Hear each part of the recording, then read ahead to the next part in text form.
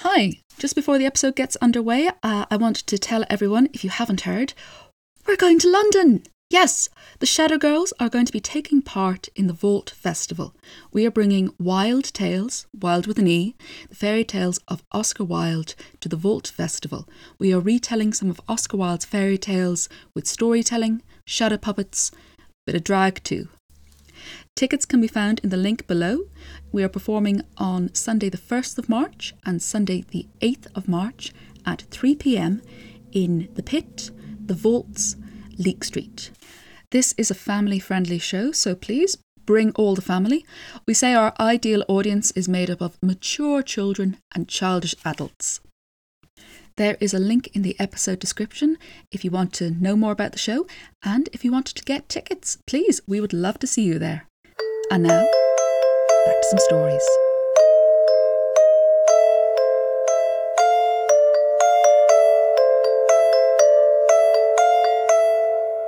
Hi there, welcome to Sounds from the Shadow, the podcast where the Shadow Gals get together, talk about fairy tales, mythology and folklore.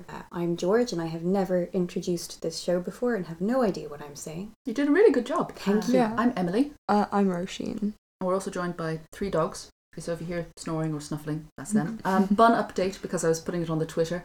Over the weekend, Bun, she managed to slip her kneecaps, which were a bit wobbly after her accident, but they've been put back in place, which apparently is quite easy to do on dogs. She's in no pain and she's bopping around the place, happy as Larry. So that is wagging. That is your Bunbury update for the day. What are we talking about today? Wild birds. Yes, wild with an E. Oh. Because of Oscar Wilde. Oscar Wilde indeed. Yes. Oscar oh god. Oscar Fingal O'Flaherty Wills Wilde, which is a long name. Junior. Himself. And Shannon, she has been reading a biography of both Oscar Wilde and Oscar Wilde's son Vivian. Ooh. And she went through his name, which means very symbolic things. So Oscar, he was named Oscar after grandson of Finn McCool, son of Oisin Oscar, because his mother in her youth was a fervent nationalist and was also, both his parents were very into their folklore and mythology. Oscar Fingal was after some relative, I think. Fair. O'Flaherty was a family his mother really wanted to be connected with. Oh, yeah. Wills was after his father, who was William, which was a bit weird because his brother was also called William. Yeah. And then Wilde was because his surname was Wilde. So yeah, Oscar Fingal O'Flaherty Wills Wilde. And at his mother's literary salons, Oscar made his public debut. His party piece was just shouting his full name. When he was like 2 years old or something. I you know, love that. It's a long name for a 2-year-old. Just a little posh child just screaming. His name is very entertaining. Well, his mother, her name was Jane, but she wrote under the name Speranza, and one amazing woman. I'd love to like see a play about her. It's a great book. But she was an absolute doting mother. Like, she had these very fancy literary salons with like all of the creme de la creme, the intellect of Dublin, and her 2 toddlers. Yeah. And she used to dress them up as most mothers like to dress up their little baby, and aren't they so cute? She used to dress them up as historical figures. Yeah. And like, as was prone in the Victorian time, like Oscar wore dresses as a little toddler because pre-potty training, it's much easier. But as well as dresses, she would put real jewels on him. Oh, thank God. Wow. The queer energy begun at a very early stage. Absolutely fabulous, even age 2. There's that photograph of Wilde that people were speculating was him in drag, but it's not. It's him in traditional dress, but it is a fantastic picture because he's like one leg up, full pose, like really just like fully done up. Fantastic. And then people thought that it was possibly drag, but just him being fabulous. Him being fabulous, yes. There's a great book called, and I haven't read it, which but every time I see it I mean to. It's like Oscar Wilde's Women or something. It's about all of the women in his life, like his wife, his mother. Because he had a lot of female friends. Like all of his. He was very much like he loved women, which I was always very comforting when I was like getting into him when I was like 14, 15. I was like, he actually likes women, which is pretty nice from an older writer and to see. Unusual. Yeah. He doesn't hate women. Because I went to a tour of the Oscar Wilde House, which is the American College. It's number 1 Merrion Square. great address. And there's a statue of him just opposite. But they were talking about him in his life, and when he first went to London, before he became Oscar Wilde the writer, everyone knew him as Oscar Wilde, the guy you want to have at your dinner party. Mm-hmm. But one of his friends was a portrait artist, and he was painting all these society ladies, and Oscar used to just sort of sit in the corner smoking cigars and chatting to them. Yeah. So he got to know all of these women who were actually very influential because they were the wives of mistresses of lords and theatre owners and things, which really helped when his writing came out. Because they're like, oh, Oscar, he's a lovely chap. Yeah, definitely have a read of him. Excellent. His female characters in his plays and all are so, like, actually characters. Yeah. Which is, like, again, you're like, oh, she's not just the wife. She's really just, like... They're not just symbols. They're fully fleshed out. They're, like, obviously, like, he's mocking everything. So, like, they're, like, mocking certain attributes as well. But, like, they're really striking and they really stay with you because they are as fleshed out as the men that are on the stage with them. Yeah. And a number of his plays, they deal with this sort of odd position that women had in society at the time. So there's the whole A Woman of No Importance and Lady Windermere's Fan, where it's all about the double standard of reputation. Mm-hmm. Yeah. It's been a long time since I've actually read any of Wilde's plays, but the scene that always sticks out to me, because I think myself and another girl in our year wanted to play it for one of our modules. It was in The Importance of Being Earnest, and there's the two ladies eating cake and scones and drinking tea or something, but there's this really passive aggressive little how does that go again? I can't remember the line. She doesn't get, I think one of them's like, oh, do you want a cup of tea, do you want sugar? Yes, I would like sugar, and she like pointedly gives her a cup without sugar. Yes. And all that sort of like underhand stuff. She's like, oh, I never have cream, and she's like just lashing it on. It's Gwendolen and Cecily, she's the younger one, and she's been raised in the country, and Cecily and Gwendolen, she's older, but she's from the city and she's very sophisticated. So she keeps saying things like, no one ever takes cream in London. It's unfashionable. As these little sort of pointed jabs at Cecily. And Cecily's just like, well, I like cream. Cecily is one of the best characters ever written, because she... Imagine a fella rocking up and you've written a diary and she's like, you're extremely rude for not replying to my letters that I wrote to you before I'd met you, and like having an entire diary of all the times when he had proposed to her when they had not even met yet, and going, I have enough confidence to produce this to you. I'm already angry at you for not really upholding our relationship that doesn't exist yet. Because I mean, she's been told about this man who doesn't exist, this terrible brother Jack of her guardian, who's a wicked rake in London, and she's decided, oh, that sounds fun, and she's wonderful. Because she's fantastic. She's both this sort of almost childlike fantasy and then also this very practical worldly woman at the same time, and it's great fun. I really relate to her aversion to German grammar. It's extremely relatable. So Georgia, why are we talking so much about Oscar Wilde? Well, actually, it's a good point. We should probably shift the focus a little bit to the birds. Tweet. But so, as you may have heard, unless you've been living under a rock, or you're me and don't do social media, we're going to be doing a show in London. And then, at some point in the future that I cannot state yet, again in Dublin. Ooh. Oh my god. And it is a show about Oscar Wilde's short stories. So we're going to be performing some of Oscar Wilde's short stories, particularly his children's stories. Am I saying the right thing? Yeah, you are. Cool. Okay. So you'll have heard a promo at the beginning of this episode, which we won't have heard because I haven't recorded it yet. Magic. I know, magic time travel. But we're doing Wilde Tales in London, which is a mix of shadow puppetry, storytelling. Christopher Bollocks as Wilde, being the MC, giving some fantastic witticisms. Being fabulous. Oh. And we noticed there's a lot of birds in these fairy tales. So we thought birds are a really interesting motif that come up in fairy tales and fiction, and they show up in Wilde stories. So we thought we would talk about some wild birds. Tweet, tweet. I don't know how to make the noise of the swallow.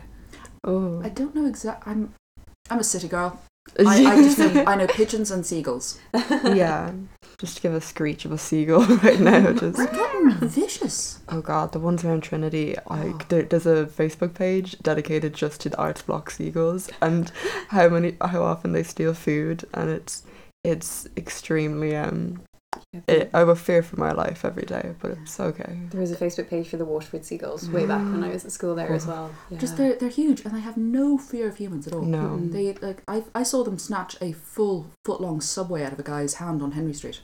They snatch a child, like they don't care, like they It is just a matter of time before they start attacking babies. Yeah. Because they're soft, they're squishy. Yeah. They had a whole segment on the radio, I think it was just before the general election, because they wanted to take a breather, about seagulls I think it was up in sort of, what's the place that's called Clontarf, or that sort of area. That's where I'm from. Hey! Yeah. It was one of those areas north by the coast, about the dangers of seagulls, because apparently a lady was feeding seagulls and she got fined. Because they're counted as vermin. Yep. But I think they are like pushing the pigeons out of the city centre. Because I've been seeing a lot more seagulls, but not as many pigeons. That's a good point. Yeah. There's also a fan page for the Hamilton pigeons. Like they're well loved. They're well loved. Pitting them against each other. Yeah. But there's no seagulls mentioned in any of Oscar Wilde's fairy tales. No, that's too Chekhov. Let's go. I don't think. Okay, so one of the stories that involves a little sparrow, whose the noise of which we can't make, is a story that Georgia has told a few times with our shadow puppets. Would you like to give us your retelling of it? Now, when you say sparrow... Swallow. Oh, God. Swallow. I always mix up those two birds, swallows and sparrows. I think it's because they begin with an S. Yeah, no, I keep saying sparrow instead of swallow and swallow instead of sparrow. Because yours is nightingale, of course, because I was suddenly going, Emily, that's your story. We've got no sparrows. No sparrows, and yet I keep saying sparrow. So yeah, I am going to be performing The Happy Prince, which is about a little swallow. We get real confused because there's a lot of birds here, all the names. And this is a version of The Happy Prince. Once upon a time, there was a little swallow.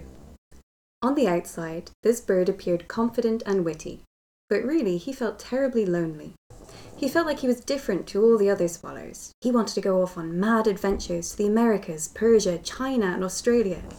But every year, the other swallows would return to Egypt, and he followed them because he was scared of being alone. One year, these swallows stopped to rest on the outskirts of a European city. "I'm bored of Egypt," the little swallow cried. "How about this year we go to Japan? I've heard they do great seafood and..." But the other swallows scolded him and told him to get some sense. "Fine," he said, in a tone that suggested that it was certainly not fine. "I'll go by myself. I'm sure I'll find much cooler friends along the way." And with that he took off, but he soon realised that he didn't even know which direction Japan was in. Now, high above the nearby city, on a tall podium, stood the statue of the Happy Prince. He was covered all over with gold. For eyes he had 2 bright blue sapphires, and a large red ruby glowed on his sword hilt. He smiled out at the city every day and every night, and all who passed him either admired or envied his happiness and grandeur. It was here, between the feet of the Happy Prince, that the little swallow decided to sleep, before making his way to Egypt, because he realised that, well, he should probably follow them there. But just as he was drifting off, splash! A great big drop of water landed on him. He woke with a start. It couldn't be raining, there wasn't a cloud in the sky, but as he was looking upwards, he saw that there were tears in the eyes of the Happy Prince. He flew up and perched on the prince's shoulder. Are you okay there, buddy?" the swallow asked awkwardly. He didn't realise the statues could cry, let alone have feelings. Another tear rolled down the prince's golden cheek.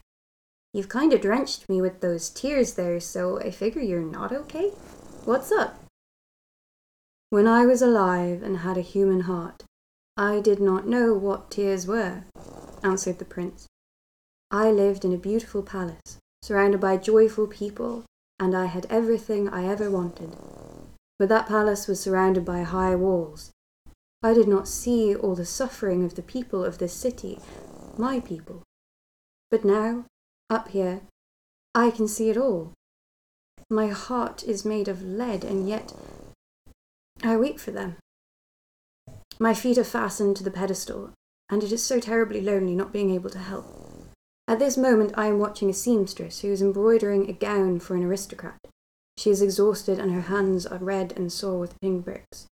In a bed near her lies her son. He has a terrible fever and needs food and clean water. She hasn't the money to pay for these things, and she must finish the gown so she can pay their rent. Swallow, swallow, little swallow, will you bring her the ruby on my sword hilt? Oh, replied the swallow. I mean, I'd love to help, but my really cool friends are waiting for me in Egypt, so I gotta skedaddle. Please, little swallow, the boy is so thirsty and his mother is so sad. The swallow eventually gave in. He plucked the red ruby and flew off and found the seamstress. He placed the ruby next to her thimble. She was so exhausted she didn't even notice him there.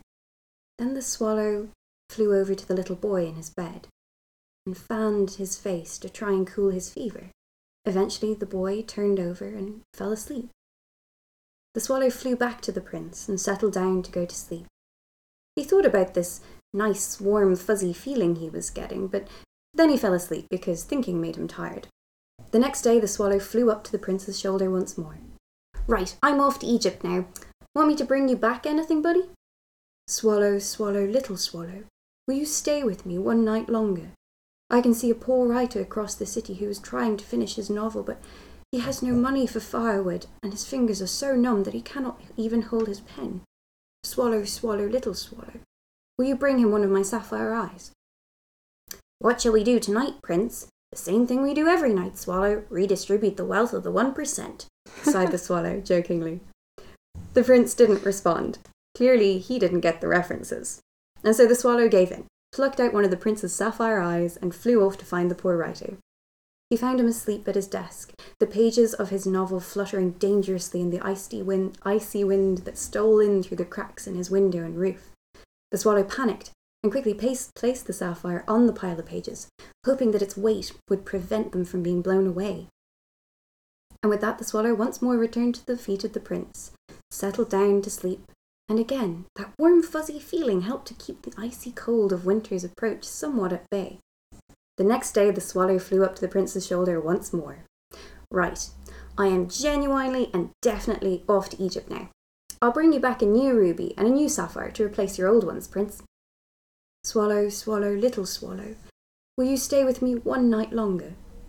Comrade Prince, I'm afraid I am too small to go seizing the means of production for you. I really must go. Please, little swallow, there is a little girl crying at the foot of this podium. Just down there, she presses daisies in summer and sells them in winter to bring people joy and so that she can afford to feed herself. But alas, she is sick, and a few moments ago she stumbled and dropped her dried flowers into a puddle. They are ruined, and she will no longer be able to save up to see a doctor. Excuse me. The swallow looked from the prince to the girl and back to the prince again. He plucked out the sapphire eye and flew down to the girl, dropping the gem into the palm of her hand. The girl looked up in surprise. She was so tearful and sad, so the swallow did a little dance for her. And she laughed so joyfully that the swallow thought his heart might burst at the sound of it. He flew back up to the prince's shoulder. You're blind now, Prince. I'm going to stay with you. No, little swallow. You must go away to Egypt to your cool friends. I'm staying right here. I think I like this warm, fuzzy feeling of socialism.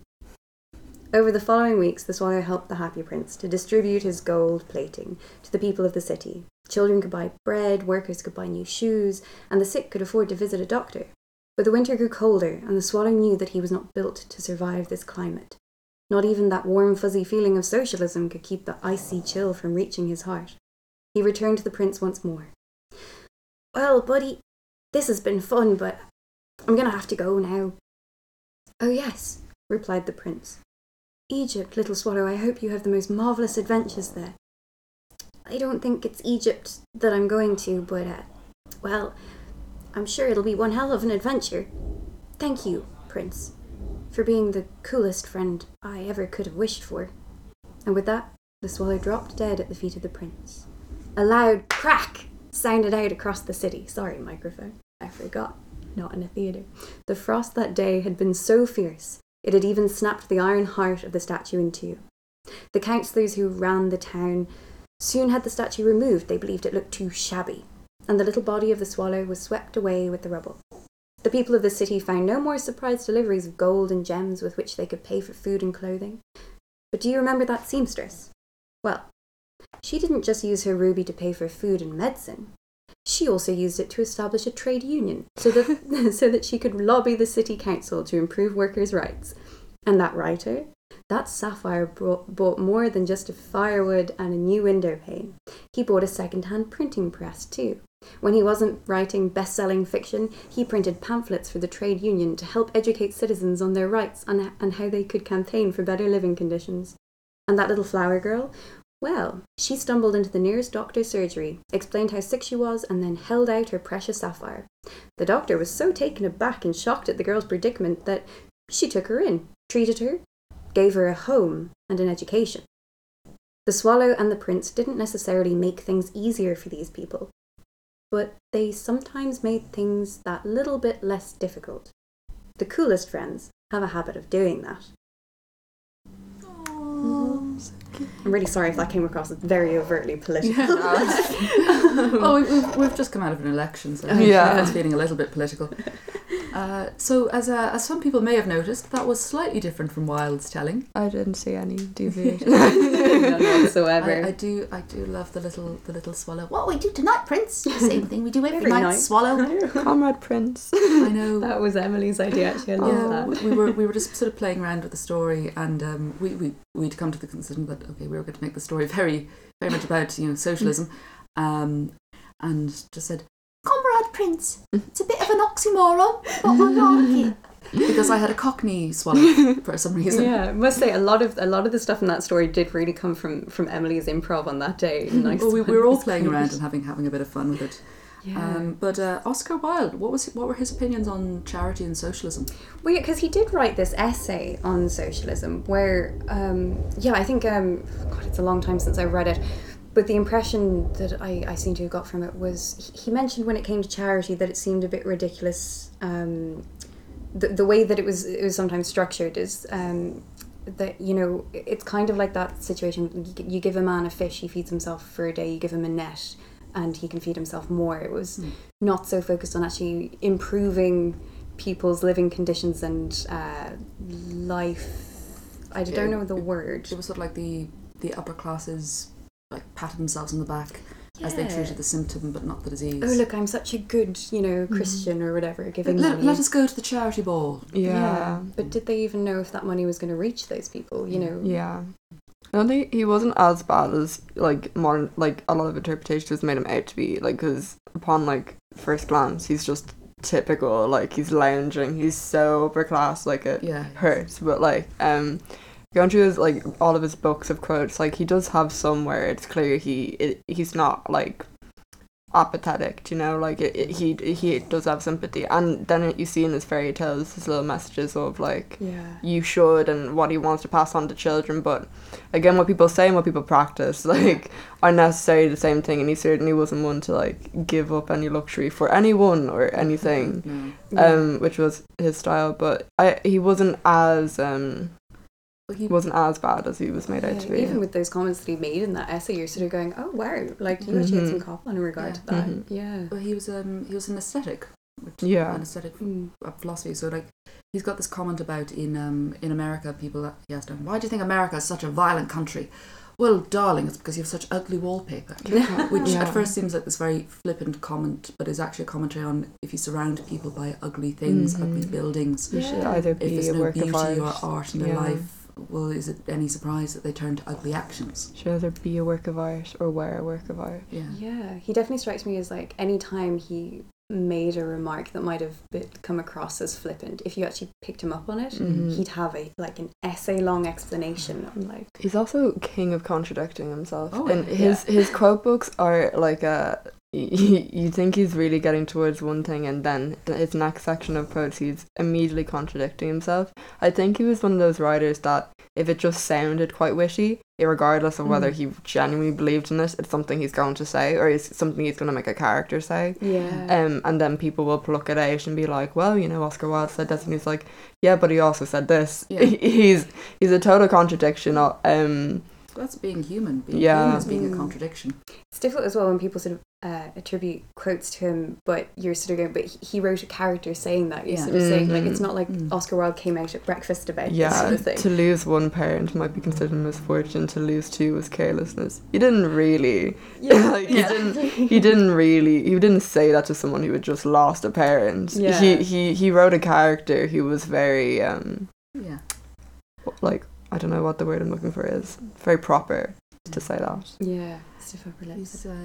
He is funny in the contradictions because he was himself such a snob, but at the same time was quite critical of the aristocracy, while really wanting to be part of the aristocracy. I suppose it's an interesting one because he, like, obviously his parents didn't have titles. Did we go through this before? Or did they? They weren't born with titles. His parents would have been the professional class, so like lower upper class, upper middle class. But his father got awarded a title, Sir William Wilde, and his father was a doctor before that. Oh yes, of course, because it was his medical work. So I guess it's that interesting thing of Oscar Wilde would have come from, like, you know, sort of well-to-do upper middle class family. He went to Trinity, then moved on to Oxford, and he would have been around, even sitting in on these paintings, he would have been around all this very high society, and, you know, and at the same time, a lot of poverty. Like, a thing that was pointed out on the Oscar Wilde house tour is just across from where he grew up is Merrion Square, which is this, you know, lovely park, but it was a private park. So the people who lived in the Georgian houses around there, they would have had a key so they could have gone into the park. I was one of those. So Oscar, his brother, and his little sister, who was a lot younger than him, they had two governesses, and they would have regularly been brought out to the park to, you know, perambulate. But there would have been, like, the little gutter children on the other side of the gates who couldn't get in. Oh, that gives a lot more context to Selfish Giant as well. Anyway, it does. And his father, William Wilde, he founded the Royal Ear, Eye, Nose, Throat Hospital. But he set up some, like, clinics and things for people who couldn't necessarily pay. And one of the things, he was into all sorts of things, including folklore. And so sometimes there are, like, I don't know how true it is, but there's stories of patients coming and they couldn't pay, but he'd say, "Can you tell me a story from where you grew up?" as payment. So I don't know how true that is, but I like that image. Like, I think a lot of him is that he was, like, such a character. He did have to kind of play into it after a while. He was playing Oscar Wilde. Yeah, when he was known to go to parties and be such a upper class, like, a witty remark to say to everyone, "I don't care about anything." He had to play into that character regardless of his own kind of personal beliefs. If he suddenly turned around and he's like, "You know what, I really think we might, you know, redistribute the wealth," they go, "What?" And he's like, "Never mind, I meant this place is ugly, haha." And they're like, "Okay, fair enough." So what do you think about the relationship between the prince and the swallow, and the whole thing of it being a swallow rather than any other type of bird? Any thoughts? Take out the notebook. I mean, lots of messy thoughts. I think one thing that struck me last night when I was, maybe I should read out the scribble, I don't know. It made me think a lot about what we perceive as being right / natural / healthy for ourselves, but also about altruism and the concept of what it is to be morally good or just ignore Notebook, Georgia. Essentially, I was thinking about the fact that, like, you know, the swallow, he stays, even though I think, you know, even in the original story, like, he has an awareness that he's not going to be able to survive. He already knows that he's late on his migration because he was having this love affair with a reed, but then he met her family, and, well, things just... She was a bit too quiet as well. Also, she was a reed. She couldn't really move around much. It's one of my favourite lines in that story, though, when he swoops down, he just goes, "Shall I love you?" It's just very like, "Shall I?" And it's just very, very sweet. And so gentle. I know. Oh, my heart. But just what you're saying about, like, the altruism thing, the prince, even though the prince, you know, has sort of had this reawakening to, you know, the suffering of others, doesn't quite get the idea that the swallow is suffering.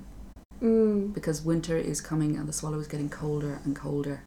But the swallow stays. There's this sort of like beautiful line like, "Prince, you are blind. I shall stay and be your eyes." Yeah. And it's, the prince doesn't seem to quite get the sacrifice that the swallow is making. Because I think even when the swallow does come to him before he dies in the original story, I probably should have read that one today. It's quite long. I think the prince does sort of say, "Oh yes, Egypt." Yeah. And the swallow sort of says, "Oh, not really. I'm not going to Egypt. Have you not got this yet, Prince?" I'm going somewhere else. Somewhere I Yeah. cannot return from. I think that like the swallow is so like they like, oh, he can go to all the mystical lands. He's very free. But and so to the prince, he's like, well, you're totally free, irregardless. But then like no, there's a limitation on that freedom as well. Like he just because he wasn't. Like you do feel bad for the prince in a sense that like his life seemed so secluded, even though it was happy. He had no idea what actual life was like, and now that he actually does, he's stuck and he can't do anything. And so he's stuck and he can't do anything, and he sees the swallow and he's like, well, the swallow can do everything. And it's like, no, the swallow can't. Like the swallow is the swallow is going to die. It has its limitations too. Yeah. I know, like, for plot reasons, it sort of needs to be a swallow to be a migratory bird, because if it was a robin, the robin would have been grand. Yeah. Winter's like, oh, winter's coming, I'll go post for some Christmas cards. Sound. But sort of swallows, I sometimes see them as a symbol of hope, because, you know, the swallows come back at the end of winter. They go away, but they return. And I'm sure someone has written something very elegant about swallows. Either that swallows run away from trouble when the winter comes, or that swallows return as symbols of hope and rebirth and all that jazz. Well, there is the saying, well, I think the one I heard was, "One swallow does not a summer make," which originally comes from Aristotle. His Nicomachean Ethics. I can't speak ancient Greek. "For as one swallow or one day does not make a spring, so one day or a short time does not make a fortunate or happy man." It's a bit of a mouthful. But yeah, a lot of the symbolism and stuff I was researching was very much about hope, or sometimes a sort of almost religious deity sort of thing. Yeah. And he originally ends it. A lot of his fairy tales, they took this very tragic twist, and he's sort of like almost like, and then angels. Yeah. So God sends an angel to the city to bring back the two most precious things. Oh yeah.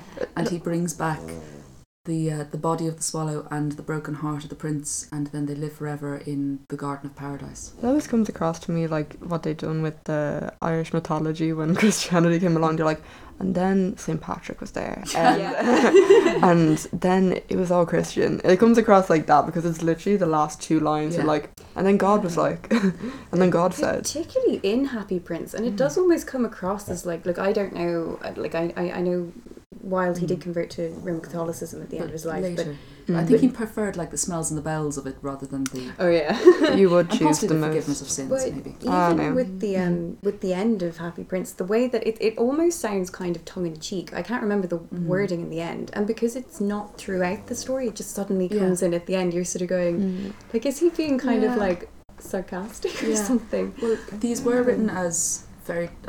particularly The Selfish Giant, these were fairy tales for his kids. Yeah. So maybe he got to the end of the story and realised that his two little children were about to burst into tears, Vivian and Cecil, and he was like, oh, and then, but don't worry, and then an angel. Yeah. Or maybe his wife was walking in going, Oscar, could you maybe, you know, tone down the socialism there. Just, you know, the children are meant to be saying their prayers and, you know, being good little Victorian children. Could you not be indoctrinating them into your aesthetic principles quite this early?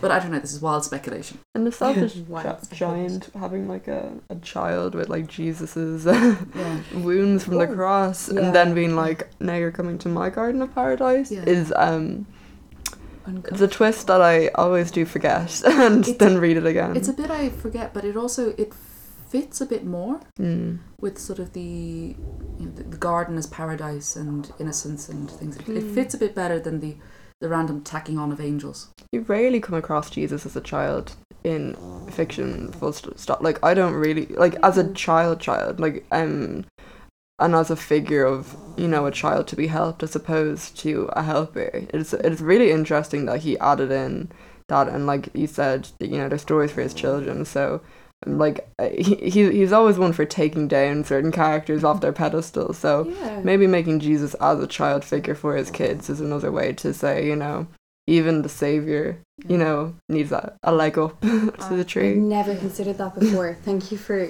like, wow. Yeah, I'm just rambling. Actually, on you know, child Jesus showing up, there is a brilliant song by Henry Purcell. It's like, it's almost an opera in itself, but it's sort of like just slightly before opera became a thing, called, if I can remember the full title, The Virgin Mary's Expostulation When the Lord our God Jesus Christ went missing at the age of 12. And it's Mary going, where's Jesus? Where's Jesus gone? Gabriel? Where's Gabriel? Where's the archangel when you need him? I can't find Jesus. Herod was trying to kill him 12 years ago. What if Herod's found him? What if he's lost? What if he's ended up in the desert? Where is my baby? Oh, he's just making wine.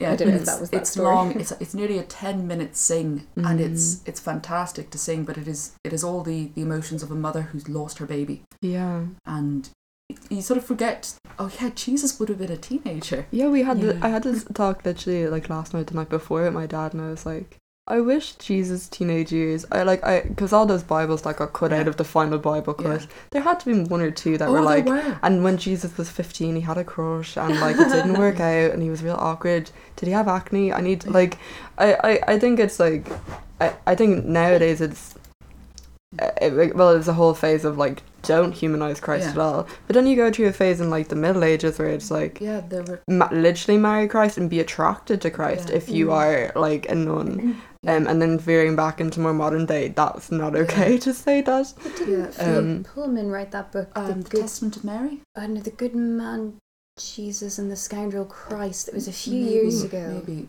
I do know that there have been like theologian people have been debating like how human was Jesus for donkey's years. So it might not have been Philip Pullman. I could have. But yeah, the man Jesus and the Scoundrel Christ does ring a bell. It's if you're on Twitter, tweet us. But Jesus and Sparrows and Happy Princes. Roisin, you actually have a very beautifully illustrated copy of Wilde's fairy tales. Where did I put it? I had it somewhere. Is there a dog sleeping on it? Is there a dog sleeping on it? I think I remember that. Oh, there she is. She's keeping it safe. Yeah. Mimi was asleep on the book. It's a beautiful book, illustrated by. I'll just mop up some milk. Oh, sorry. I spilt milk. No use crying over it. Charles Robinson. Yeah, and it's just beautiful. And I was wondering, since you have it there, and since the other Wilde fairy tale that prominently features a bird is The Nightingale and the Rose, would you like to read The Nightingale and the Rose? I'm scared. I'm terrified. I will if you want me to. If you'd be okay with it. I did my junior cert art project on Wilde, and this was a story that I was obsessed with, and I did calligraphy of it, of that scene where press your heart hard. Yeah, where don't worry, you'll have your red rose. I will sing Into Being by Moonlight, and I will I did that in calligraphy, and I still have it at home with like a portrait of Oscar Wilde, which you can't do anymore because they changed the whole syllabus. But anyway, good for them. Beautiful. But just The Nightingale and the Rose, word for word, or just whatever you like if you want some of Oscar words, some of your words. Yeah. So, The Nightingale and the Rose. She said she would dance with me if I brought her red roses, cried the young student. But in all my garden there is no red rose. From her nest in the holm oak tree the nightingale heard him, and she looked out through the leaves and wondered. So the student kept on crying over his red rose, and he was lamenting that all the little things that your happiness had to depend on, and for him it was a rose that he couldn't have, and that he was blessed with all the secrets of philosophy and all of the words of the wise men, but he still had no rose. And the nightingale said, "Here at last is a true lover. Night after night I have sung of him, though I knew him not. Night after night I have told his story to the stars, and now I see him. His hair is dark as the hyacinth's blossom, and his lips are red as the rose of his desire. But passion has made his face like pale ivory, and sorrow has set her seal upon his brow." So this nightingale was die-hard romantic. This ridiculous obsession with love. And the student was lamenting that their prince was having a ball the next night, that he really wanted to bring his love with him, but she would not go if he did not have a red rose, and he had to have it by dawn. And if he had the red rose, he would be able to love her forever. But this seemed impossible. And Nightingale again said, "Here indeed is a true lover. What I sing of he suffers. What is joy to me, to him is pain. Surely love is a wonderful thing. It is more precious than emeralds and dearer than fine opals. Pearls and pomegranates cannot buy it, nor is it set forth in the marketplace. It may not be purchased of the merchants, nor can it be weighed out in the balance for gold." And the Nightingale, obsessed with love, failed to see the irony that it could be bought, but not by gold, by a red rose. And the young student was saying that the musicians will sit in their gallery and they will play upon their instruments and his love would be dancing, but he would not dance with her because he had no red rose. And a lizard that was passing by asked, "Why is he crying?" And a butterfly that was flying by said he was stupid to be crying. And then a daisy was saying, "Well, why is he crying?" And the Nightingale told them all, "He's crying for a red rose." "For a red rose?" they cried. "How very ridiculous." And the little lizard, who was something of a cynic, laughed outright. But the Nightingale felt that he understood the student's sorrow more than anyone else, and so he sat in his oak tree and thought about love. So she decided to help, and she flew to a rose tree. "Give me a red rose," she cried, "and I will sing you my sweetest song." But the tree shook its head. "My roses are white," it answered, "as white as the foam of the sea, and whiter than the snow upon the mountain. But go to my brother, who grows round the old sundial, and perhaps he will give you what you want." And so the Nightingale was now on a quest to help the student, and he went to the other rose tree, and he said, "Give me a red rose, and I will sing you my sweetest song." But the tree shook its head. "My roses are yellow," it answered, "as yellow as the hair of the mermaiden who sits upon an amber throne, and yellower than the daffodil that blooms in the meadow before the mower comes with his scythe. But go to my brother, who grows beneath the student's window, and perhaps he will give you what you want." So the Nightingale flew to the rose tree that was right under the student's window. And again she said, "Please give me a red rose, and I will sing you my sweetest song." But the tree shook his head and sighed. "Yes, my roses are red as the feet of the dove, and redder than the great fans of coral that wave and wave in the ocean cavern. But the winter has chilled my veins, and the frost has nipped my buds, and the storm has broken my branches, and I shall have no roses at all this year." And the Nightingale started to cry, and I said, "I only want one red rose, just one. Is there no way I can get it?" And the tree said, "Well, there is a way, but it is so awful that I dare not tell you." And the Nightingale begged, "Please, tell it to me. I am not afraid of anything." And the tree said, "Well, if you want a red rose, you must build it out of music by moonlight, and stain it with your own heart's blood. You must sing to me with your breast against a thorn. All night long you must sing to me, and the thorn must pierce your heart, and your lifeblood must flow into my veins and become mine." The Nightingale thought for a bit. Death is a great price to pay for a red rose, and life is very dear to all. It is pleasant to sit in the green wood and to watch the sun in his chariot of gold, and the moon in her chariot of pearl. But the Nightingale thought again and said, "Yet love is better than life, and what is the heart of a bird compared to the heart of a man?"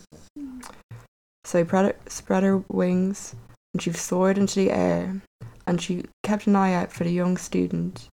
He was still lying in the grass, crying to himself, and she flew down next to him and sung, and she said, "Be happy, be happy. You shall have your red rose. I will build it out of music by moonlight and stain it with my own heart's blood. All that I ask of you in return is that you will be a true lover, for love is wiser than philosophy, though she is wise, and mightier than power, though he is mighty." But the student only heard a nightingale singing, and so ignored it.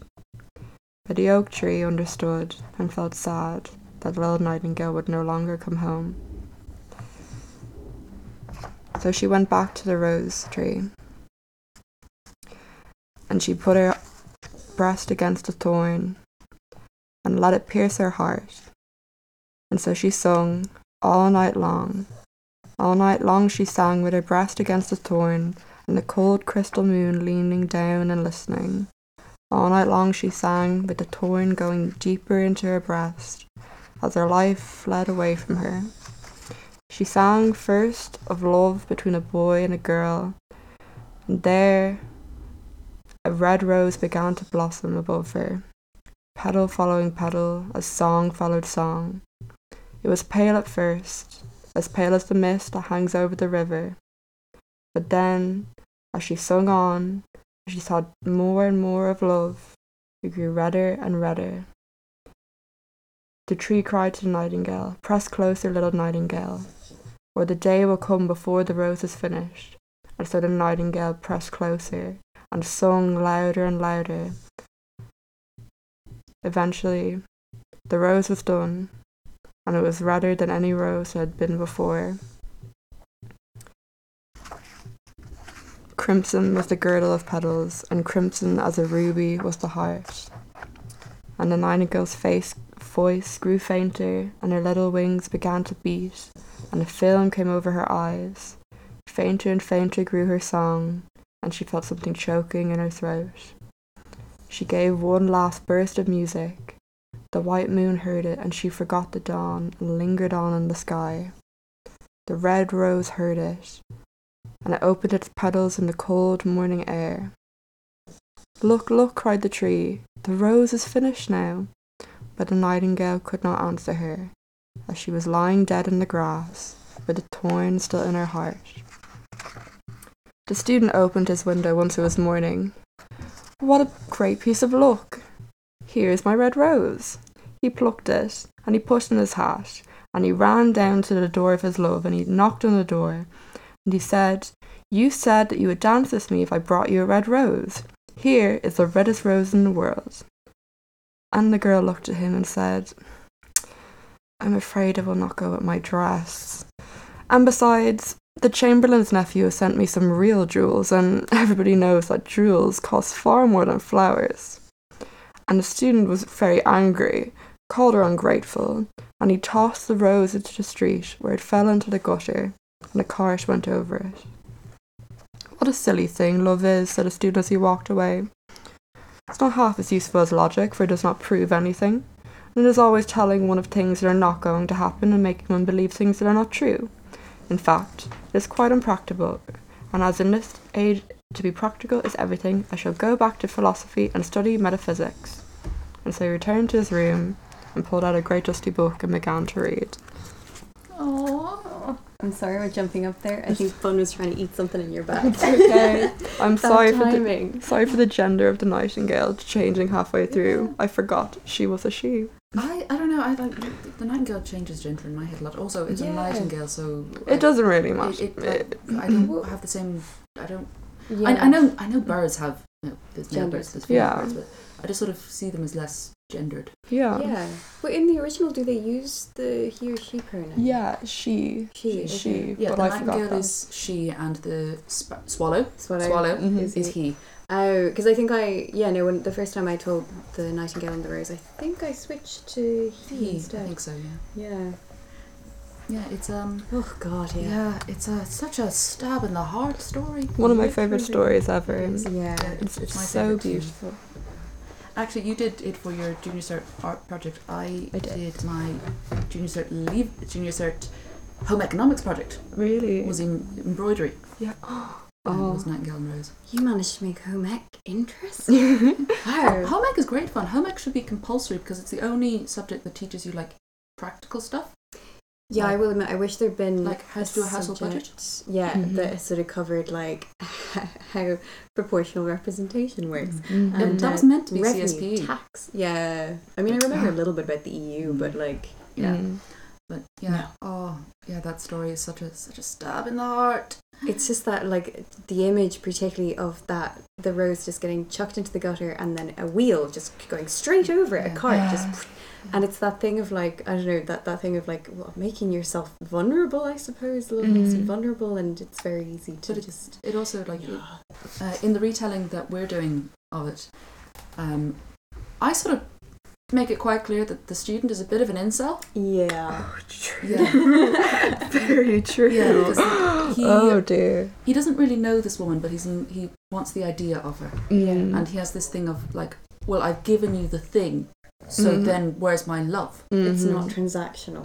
Yeah, it's not. Because he should, but it's awful because of the way that he, you know, he's clearly got a massive crush on this woman, and then she sort of says, "Oh, I'll dance with you if you give me a red rose," even if we take him at his word that she said that.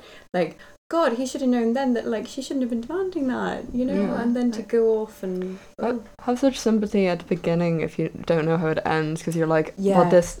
I know everyone's been there, like, it's always like, oh, someone that... Well, not everyone's been there, but, like, if you feel romantic attraction, it's likely that you've been there, and, like, it's someone that you, like, are really into, and then you're... But the way he goes about it, where he's like, well, surely this is just like acquiring anything else. Like, he sees it as, like, acquiring something. Yeah. But he doesn't seem to, like, put a lot of effort into looking for the rose. Yeah. He's expecting it to just appear. Yeah. And he goes and sulks. And then he gets rejected, so then he goes and sulks, and, like... Good thing he didn't have the internet, he's just stuck with books. Dusty books. What's that quote is, I think that's just online, it's like, if he writes a few sonnets for the girl, he loves the girl. If he writes 100 sonnets, he just likes sonnets. He comes across as someone who just likes the aesthetic of love. He's lying in the grass in the dew. Oh, my love will never love me, the Princess Ball is tomorrow, whereas the nightingale believes in love so deeply, she really will do anything. But you also feel like the nightingale, that's not a healthy at all thing to be doing, to be, you know, neither of them, completely sacrificing yourself for anyone, but particularly for someone who does not. I think it's two quite unhealthy attitudes towards love, you know, because no one comes out well in that, apart from the Chamberlain's daughter, because she gets her jewels and someone else to dance with. Yeah. Well, no, she's not the Chamberlain. She's dancing with the Chamberlain's nephew. Nephew, that's it. Yeah. So it's like, it's the most sort of beautifully tragic story in the thing, but it's also the most cynical. Yeah. It's clear that the nightingale doesn't really understand. Like, she's almost like because she's just singing a song, and she sings it every night, so she's like, well, it has to be great, this thing. She doesn't even feel the love herself. She's just like, this is what love is, and it's great. The idea of love. They're both in love with an idea rather than a... It's a really good way of putting it, She's been told so often that, like, this is... It's greater than life itself. It's greater, and you... And so she's like, well, surely then it's... You should do anything for love. Because all you need is love. Yeah. The greatest thing is just to love and be loved in return. Yes. It shows two guys who have quite naive attitudes towards love in that case, maybe. And I don't know, like, even if it's something I'd want to even go down the route of thinking of, but the fact that the male character has that view and the female character has her view, and it's, I don't know if he's trying to make a comment there. Yeah. I don't know. And he was also writing at a time where, like, if you've seen Little Women, the new film version, they make the point that for some women, particularly in this time, love and marriage, marriage wasn't about love, it was about financial transaction and survival. I guess like the unnamed love, the unnamed love, I guess from a modern perspective, like, it's selfish. She just said jewels, but I don't know, maybe she's gonna be the only breadwinner for her family, and if someone's giving you jewels as opposed to roses, she's looking at her things. She's like, I've got to set up a life, I'm not going to be able to work. Penniless student, or guy, he's got connections, he's got wealth. Maybe he's a really nice guy as well, and they get on really well. Maybe he didn't just send jewels, maybe he sent, like, I don't know, maybe a genuine interest in her personality. Maybe they actually know each other. Or maybe she's not going to be dancing with anyone, but she just decided to lie down. Maybe she's going to run away with the jewels. Maybe she's going to, she's going to rob him. Like, the only sort of character that, comes out well It's the oak tree. I was just thinking. Yeah. The oak tree who thinks that the nightingale is sad that the nightingale is giving up her life. Yeah, it's like the parental figure. Yeah. God bless. Yeah. So nightingales. I don't think I've ever seen a nightingale. I've heard one sing in Berkeley Square. No, I haven't actually. Nightingale sang in Berkeley Square. Isn't that the song of Cinderella when she's doing the floor and all the little bubbles come up and she's like, sing sweet nightingale. Mm-hmm. So nightingales, they're famous for their song. And birdsong is a thing that gets, it shows up in a lot of folklore fairy tales as being this almost magical, mystical thing. So there's, I think it's Rowena. I could be saying the name wrong. It's Welsh. She's a sort of goddess figure, possibly connected to the Morrigan of our figure. She's a sort of poetry goddess as well. But she has these magical songbirds that when they sing, they will take away all your sorrow. They'll lull you into a beautiful sleep. But they take away your memory as well. So they take away the memory of the thing that was causing you sorrow. Like Eternal Sunshine of the Spotless Mind. A little bit, yeah. So they're very beautiful. And then it's sort of interesting. The nightingale sings obviously at night and is very beautiful, but in this case is very sort of sorrowful. But the first bird that sings in the morning is the blackbird. Oh, yeah. Yeah, and you find a lot of, there's like an old Irish poem that I can't remember any of, which is basically about someone going, I can hear the blackbird singing, so I know the night has passed, so I know I am safe. And there's a beautiful First World War poem that was then set to music by Michael Head called A Blackbird Singing, which is sort of this memory of time when time was safe. It's like a blackbird singing on a moss upholstered stone, bluebirds ringing, silence richly born, but the sorrow and silence are the wood's tremedy, the silence for you and the sorrow for me. And it's a beautiful poem, and it's been set to music as part of a cycle by Michael Head, and it's really beautiful. But this whole sort of power of birdsong to be both mystical and magical, and either protection or in the nightingale giving in a different fairy tale. The nightingale's song would make the rose bloom without having to die, and everyone would live happily ever after. But Oscar Wilde had a tragic view of love. Yeah. Oh yeah. So, yeah, it's interesting thinking the nightingale sings, I presume. Is it actually like at night, or is it sort of like dusk? I think it's dusk. Yeah, because there's, that that time that's sometimes referred to as the magic hour. Oh yeah. When the sun has, like, it's gone down, but you still have that sort of diffused twilight. Beautiful. Like that is magical. Yeah. So and we get in like this part of the world, we get long twilights and long dawns. There's grand old stretch in the evening.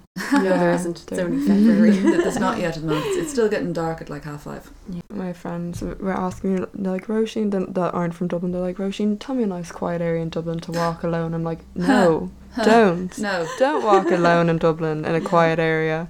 I'm not going to tell you where, because I don't want you to. Yeah. It's very romantic to think you might go stroll in the twilight and listen to the nightingales until you realise, no, you're in the city. Don't do that. You're in the city. I can't think of anywhere. Killiney Beach. Maybe the beach. I was thinking like Sandyman Strand, maybe, but you're not going to hear any nightingales. You're just going to hear some seagulls.